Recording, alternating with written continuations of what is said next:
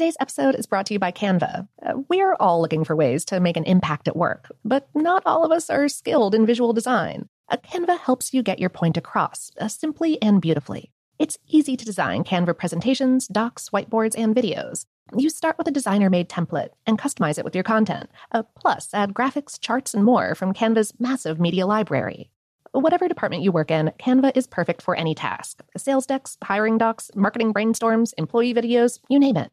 Anyone at work can design with Canva. Start designing today at canva.com. Designed for work. I bet you're smart. Yeah, and you like to hold your own in the group chat. We can help you drop even more knowledge. My name is Martine Powers. And I'm Elahe Izadi. We host a daily news podcast called Post Reports. Every weekday afternoon, Post Reports takes you inside an important and interesting story with the kind of reporting that you can only get from the Washington Post. You can listen to Post Reports wherever you get your podcasts. Go find it now and hit follow. This episode is brought to you by Technically Speaking, an Intel podcast. When you think about the future, what kind of technology do you envision? Whatever the future holds, artificial intelligence will undoubtedly be at the heart of it all. Join Graham Class as he hosts Season 2 of Technically Speaking, an Intel podcast, and hears from the minds transforming healthcare, retail, entertainment, personal computing, and more with the help of AI. Tune in every other Tuesday and explore the latest technology that's changing our world today and creating a more accessible tomorrow. Listen to Technically Speaking, an Intel podcast on the iHeartRadio app, Apple Podcasts, or wherever you get your podcasts. What's up, this your boy Lil Duval, and check out my podcast, Conversations with Unc, on the Black Effect Podcast Network. Each and every Tuesday, Conversations with Unc podcast feature casual and in-depth talk about ebbs and flows of life and the pursuit of happiness. Unlike my work on stage, I tap into a more serious and sensitive side to give life advice and simply offer words of encouragement, yet remind folks to never forget to laugh. Every Tuesday, listen to Conversation with Unc, hosted by Lil Duval on the Black Effect Podcast Network, iHeartRadio app, or wherever you get your podcasts. Presented by AT&T. Connecting changes everything. Okay, picture this. It's Friday afternoon when a thought hits you. I can spend another weekend doing the same old whatever, or I can hop into my all-new Hyundai Santa Fe and hit the road. With available H-Track all-wheel drive and 3-row seating, my whole family can head deep into the wild. Conquer the weekend in the all-new Hyundai Santa Fe. Visit HyundaiUSA.com or call 562-314-4603 for more details. Hyundai, there's joy in every journey. Welcome to Brain Stuff from How Stuff Works. Hey Brain Stuff, this is Christian Sager. So we recently went to the How Stuff Works kitchen and we looked at the nutrition facts label on some of the food there. We looked at Cherry Coke, for instance. It has 42 grams of sugar. Then we looked at Mountain Dew and it had 46 grams in a can. Okay. Well, something that's always bothered me is how there isn't a percent daily value listed for sugar. For instance, 39 grams of sugar in a can of Coke seems like a lot, but is it? On May 20th, 2016, the Food and Drug Administration introduced an updated nutrition facts label, which they said reflected new scientific information. And among the changes were updated serving sizes, calories in a way bigger font, and an entirely new line for added sugars that also includes a percent daily value. But let's back up. Why does it matter how much sugar a person consumes? Well, sugar, whether it's natural or added, is a type of carbohydrate that our bodies use for energy. Fruits, vegetables, and dairy foods can naturally contain sugar, but the FDA defines added sugars as those that are either added during the processing of foods, sugars from syrups and honey, and sugars from concentrated fruit or vegetable juices that are in excess of what would be expected from the same volume of 100% fruit or vegetable juice of the same type. Whew, that last bit was a little bit long. Anyways, a food science expert we talked to named Marion Nestle from New York University explains why added sugars can be harmful. Oh, they're not needed. And they dilute the nutritional quality of whatever they're added to. They give you calories, but they don't give you any additional nutrients. The FDA recommends limiting added sugar intake to no more than 10% of a person's total daily calories. For adults, this equals about 50 grams or 12.5 teaspoons of sugar per day. In other words, a little more than a can of Mountain Dew. The World Health Organization recommends even less, just 5% of a person's daily calories, which equal about 25 grams or 6 teaspoons per day, or one package of peanut M&Ms. Now, for reference, the average American adult consumes 75 grams of added sugar per day, or about 19 teaspoons. So where does all this added sugar come from? If your first answer is soda, you might be surprised to know that American soda consumption has steadily decreased in the past 15 years or so. The truth is that sugar can be found in just about everything we eat and drink, but it's often disguised under other names like glucose, fructose, maltose, dextrose, basically anything that ends with ose, cane juice, cane syrup, high fructose corn syrup, cane sugar, corn sweetener, molasses, malt syrup, invert sugar, or fruit juice concentrates. Whew, okay, that was another long one.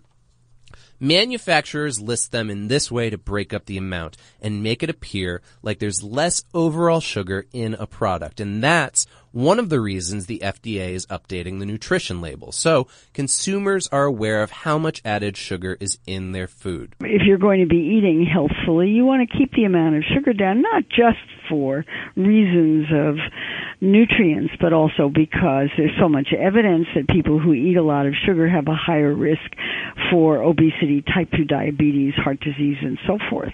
If that's the case, why hasn't the public been better informed? To answer that, we need to go back in time, and we're going to talk to Christina Kearns, a postdoctoral fellow at the University of California in San Francisco. The 1960s, a lot of attention in the scientific community was directed to trying to understand the dietary factors in the American diet and how they might be linked to coronary heart disease. American men were dying of coronary heart disease at higher rates than other countries, and so we thought our specific American diet might have something to do with that. Kearns, along with co-authors Laura Schmidt and Stan Glantz, recently published a paper in JAMA Internal Medicine revealing that the sugar industry sponsored research that purposefully singled out fat as the dietary cause of heart disease, while downplaying the evidence that sugar consumption was a factor. As more evidence began to link sucrose consumption to coronary heart disease, the sugar industry got involved with the research themselves in an attempt to discredit some of the evidence and, I believe, direct attention away from that research onto the research linking fat to coronary heart disease. Founded in 1943 by members of the U.S. sugar industry, the Sugar Research Foundation was dedicated to communicating and supporting sugar's dietary role to the public. It later evolved into what is currently called the Sugar Association. The documents that we have, the industry is certainly talking about how to protect market share. So the Sugar Research Foundation was created to protect sales. Now, industry-sponsored research is nothing new, but the effects of the Sugar Research Foundation's manipulation were far-reaching. When the U.S. government first published their dietary guidelines for Americans in 1980, they recommended avoiding too much fat, saturated fat, and cholesterol, which they linked to a greater chance of having a heart attack. They did recommend limiting sugar intake, but only because it could cause tooth decay. Even today, go walk into any grocery store and look at the so-called healthy products. They usually advertise themselves as being low-fat or low cholesterol, but they say almost nothing about their sugar content. After the JAMA article came out, the Sugar Association released a statement in which they said, "We acknowledge that the Sugar Research Foundation should have exercised greater transparency in all of its research activities. However, when the studies in question were published, funding disclosures and transparency standards were not the norm they are today." I think it was interesting that they sort of acknowledged that they should have been more transparent. I actually didn't expect them to say that. However, that doesn't exonerate the industry from their actions. Despite the manipulation by the Sugar Research Foundation, whether added sugar contributes to coronary heart disease is still hotly debated. What you have is an enormous amount of evidence from correlation and association that people who eat diets that are high in sugar tend to have a greater risk for obesity, type 2 diabetes, and heart disease. The best thing that you can do? Look at the labels. Know what's in your food and how much. And if you're worried about added sugar, a simple solution is just to avoid prepackaged food. Buy fresh ingredients and cook them yourself. That way, you know exactly what's going into the food you eat. So, if you're wondering why you haven't seen the new nutrition facts label yet, it's because manufacturers have until July of 2018 to comply with the changes. And if a manufacturer makes less than $10 million a year in annual food sales, they'll have another year to make this change.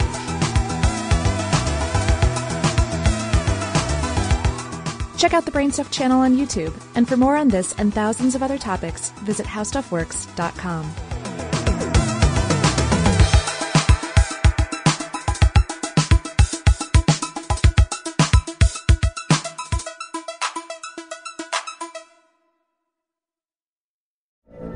From BBC Radio 4, Britain's biggest paranormal podcast is going on a road trip. I thought in that moment, oh my God, we've summoned something from this board. This is Uncanny USA. He says, somebody's in the house, and I screamed. Listen to Uncanny USA wherever you get your BBC podcasts, if you dare.